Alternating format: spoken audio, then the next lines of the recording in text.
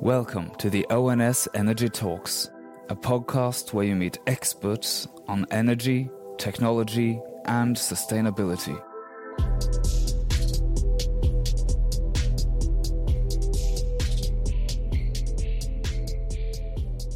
Hello, and welcome to a podcast by Learn and ONS. Our focus is on energy technology. My name is Sylvia Saris, and my guest today is Ragnhild Ulvik, a Vice President for Corporate Innovation from Equinor. Welcome. Thank you. Ragnhild, you have a huge responsibility in a huge company. Very resourceful, but also very demanding, given the size of the ship you need to kind of redirect. We'll talk about innovation in big companies, and we'll talk about new kinds of energy technology. But before we do that, I was hoping to ask you a little bit about yourself, who you are, and what drives you. My name is Ragnhild. I'm from Bergen, but currently I live in Oslo with my French husband and two twin girls of 1 year old. My passions, I would say, is traveling and sports, and then, of course, energy technology. I think I got into this area or this business mainly because of the international aspect. That was what attracted me. But then I'm a bit of a sort of technology geek, you can say, and realized fast that technology has a huge potential for our industry and to shape how we provide energy. Your background is a techie, or? No, I'm actually an economist by background, but I try to hide this as much as I can because in this industry, you know, it's there are so many fascinating opportunities on the technology side. So I've worked a lot with technology after I graduated and joined Norsk Hydro at that time, and then now Equinor.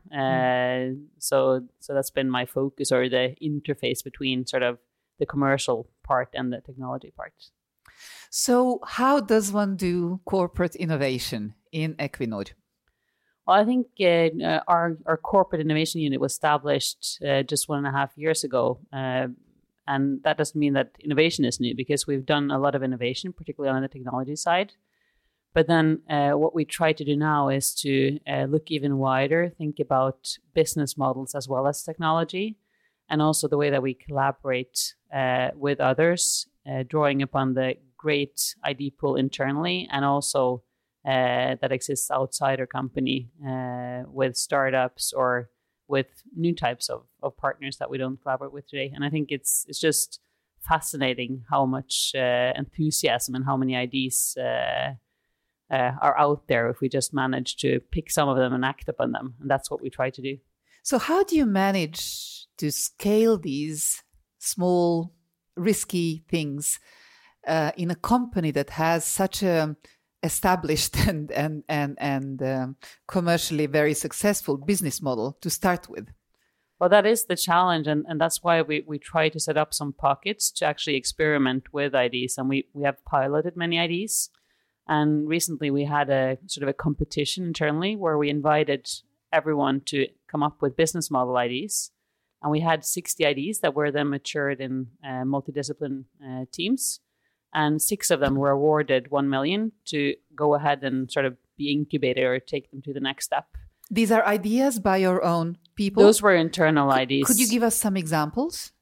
So that it was a wide range of ideas and different maturity level as well. There was one idea on Toolshare where you sort of establish a platform for offshore equipment, a bit like the Airbnb way, but for our industry. For drills? Or platforms, for smaller types of equipment that we use on the platforms, but that we then could use more efficiently across the different platforms that we have. And there was one idea on fish farming, how we could connect to the aquaculture industry and sort of use our existing infrastructure, but at the same time do fish farming in a sustainable way in the future. And those are just some examples. You know, the potential, I think, is huge, but it's difficult in a big company to get the time and funding to work on these ideas unless you really prioritize it. Yeah. And maybe give some incentives to people as well? Exactly, to that take as risks. well. Yeah.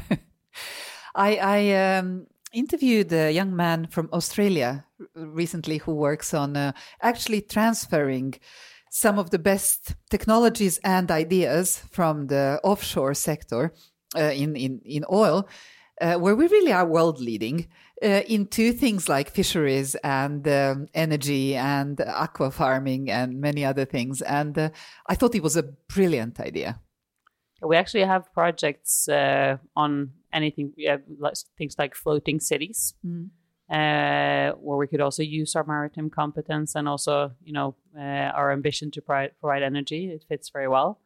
And we also now have a collaboration with students where they are working with us to see how we can make use of our platforms when there's not more oil to produce. If there's any innovative way that we can sort of use that for something in the future. And that's quite engaging to work with the students because they don't have all the sort of limitations that we have when we work in this industry for a long time, because then we don't see the potential or the new ideas, but they are super creative, and I'm quite excited. In a few weeks, they'll present what they've come up with after working for some weeks on this. I think it's really important in very established companies to actually allow people, because to do new stuff and to show that they have just as much of a creative muscle as people who are in, entrepreneurial settings. And if you provide them with the right scale-up tools and the right sandboxing or whatever, you actually might have the most innovative company in Norway to work with, or maybe even internationally. I don't know. What do you think about Norwegian advantages in this new energy tech space? Well, I think that what Norway really has as an advantage is our sort of collaborative culture, because I think that there's not one company or one individual that will, find the solutions for tomorrow. Mm-hmm. And we see more and more that we do things in consortia or in collaboration with others. And I think that being open to that and being used to sharing and collaborating will sort of help the whole Norwegian ecosystem to have an important role in shaping the future as well in our industry. I have asked you, why do you think what you do is exciting? And I mean, apart from the obvious, you also say that you like to solve big challenges, not only for your company, but also for society. And I have to play the female card now, because my impression is that more and more women are actually studying technology and getting into very commercial new business modeling around that technology, exactly because they see the social change is necessary and can only be provided when you combine technology and business. You say you have a business background. How do you also obviously have a social gene. How important is that to you? How do you connect what you do to social challenges and opportunities, perhaps? Well, I think that, obviously being an economist, I do see the business side of things, but it just gives everything a purpose to be part of solving the bigger challenges that our society is facing at the same time. And I think actually that's where the money will be for the companies as well. I think the talent attraction as well, I think. Yeah, and just looking at the fantastic people that work with these challenges and the opportunities it gives, and it's quite rewarding, I think, to feel that you're part of actually shaping the future and solving some big issues. So that's I find that quite inspiring.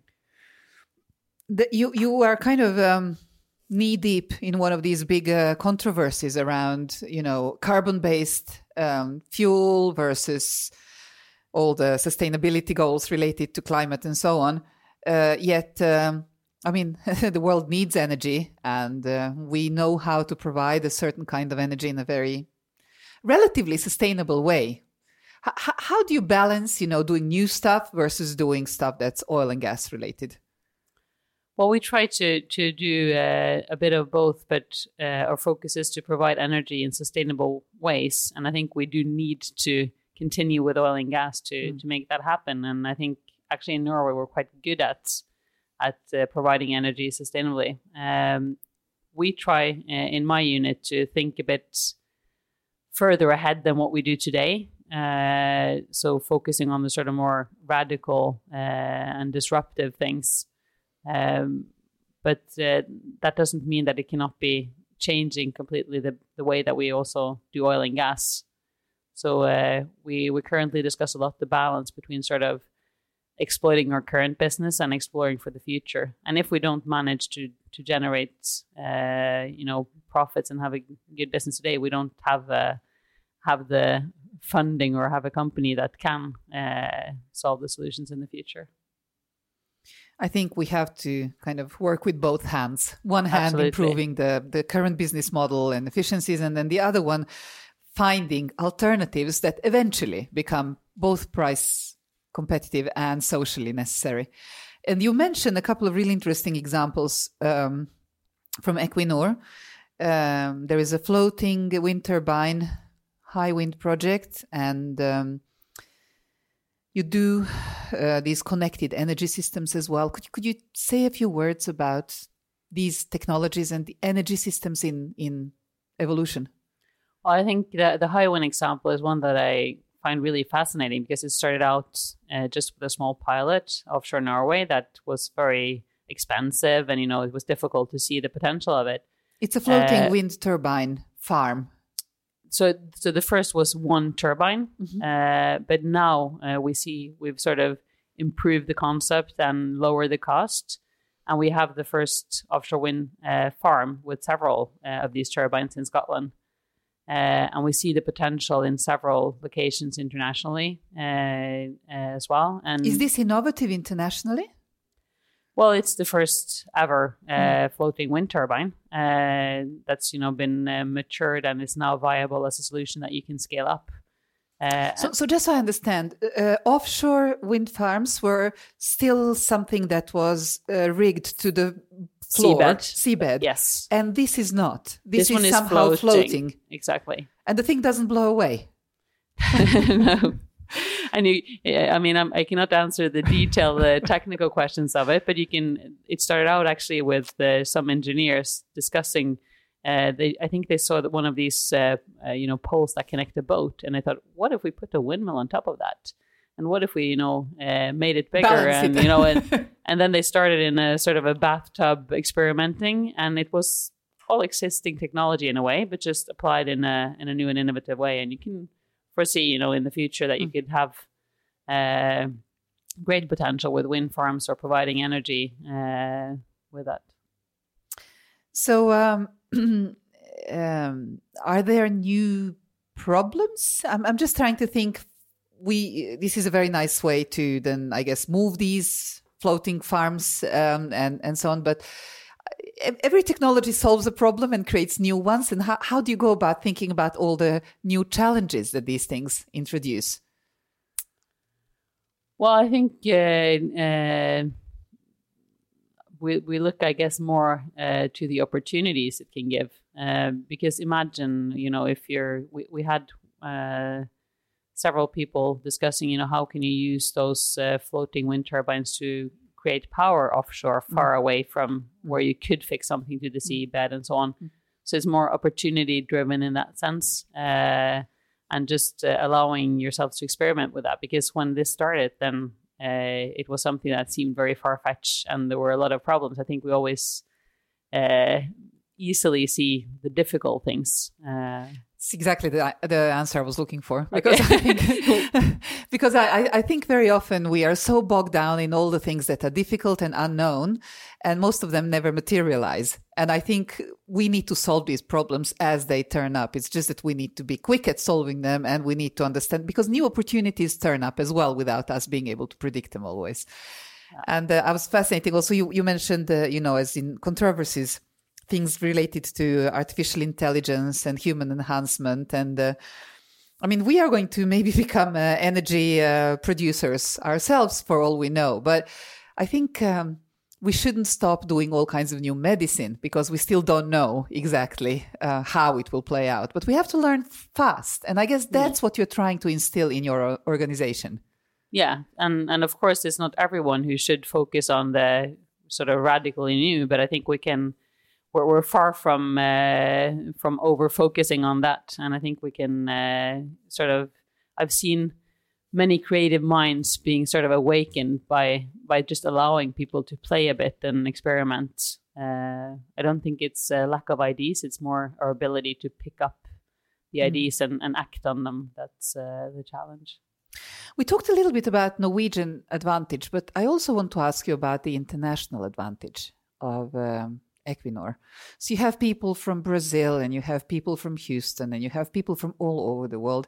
Are you able to get their different perspectives into something magic? Well, we're trying to capitalize on the fact that we have people on the ground in many different places, and also that we have a big diversity in our organization. Because even in our, people in Norway or in teams in Norway, we have good diversity. I realized after we had our internal innovation competition that a lot of the ideas actually came from the people sitting outside of Norway. They were much more sort of creative or had a different culture, especially from the US, obviously, of pitching and selling ideas. And that's something that we can learn from our colleagues there. But also just having a global presence makes you pick up signals from different parts of the world in a different way, which is very useful. I asked you, where do you go to read and learn? And you said that you're a fan of engaging with people, and I like that so much, because I think first of all, if people knew how much fun I have doing these podcasts, then everybody would try to get this job from me. But we are not. We often feel that, we need to talk about what we need to talk about in order to get to the core of the meeting and get on with it and move, and it's the agenda, and don't swerve from that. But I think actually allowing ourselves both process and time to inspire each other and really curiously try to dig on the other side and, what can you teach me, is probably the oldest and the most attractive way to learn. I fully agree. And you somehow managed to create some space for that at work? Yeah, we have various initiatives. We have projects together with students where we invite them to come up with solutions to some sort of established problems or challenges to get some new perspectives. We have something, called Innovation Waffle, or these events where you just gather people, because when they meet, the ideas, can be picked up by one person and built on by the next. We have the same in a sort of online forum where we share and shape ideas. And then recently we had an external accelerator where we invited 10 startups to sit in our offices and actually to work their ideas for 3 months by being physically located together with us in a way. And that creates a lot of situations just by the coffee machine, or, when they work, that you learn so much more from than any article that you could read, or a book that you could read. Energy gets created in meetings between real people. Yeah. Would you like to leave a quote as a little gift to our listeners? Well, I think something that, to me at least, shapes how we need to work for the future is an African proverb that says, if you want to be fast, go alone. If you want to go far, then go together. And that at least shapes my philosophy on how we can do something big, both for Equinor and for our society. It has to be in collaboration with others. That's of great importance. If people are to remember one thing from our conversation, what would you like it to be? I think just engage with people around you and be curious, because it's in those meetings that, and in multidisciplinary or diverse team, that things get created. And I would just encourage all the listeners to think about how they can act on the ideas that they see. Very, very inspiring. Ragnhild Ulvik from Equinor, thank you for coming here and sharing with us your innovation perspectives, both on traditional business and all the new fun stuff you guys are doing. Thank you. Thank you for listening.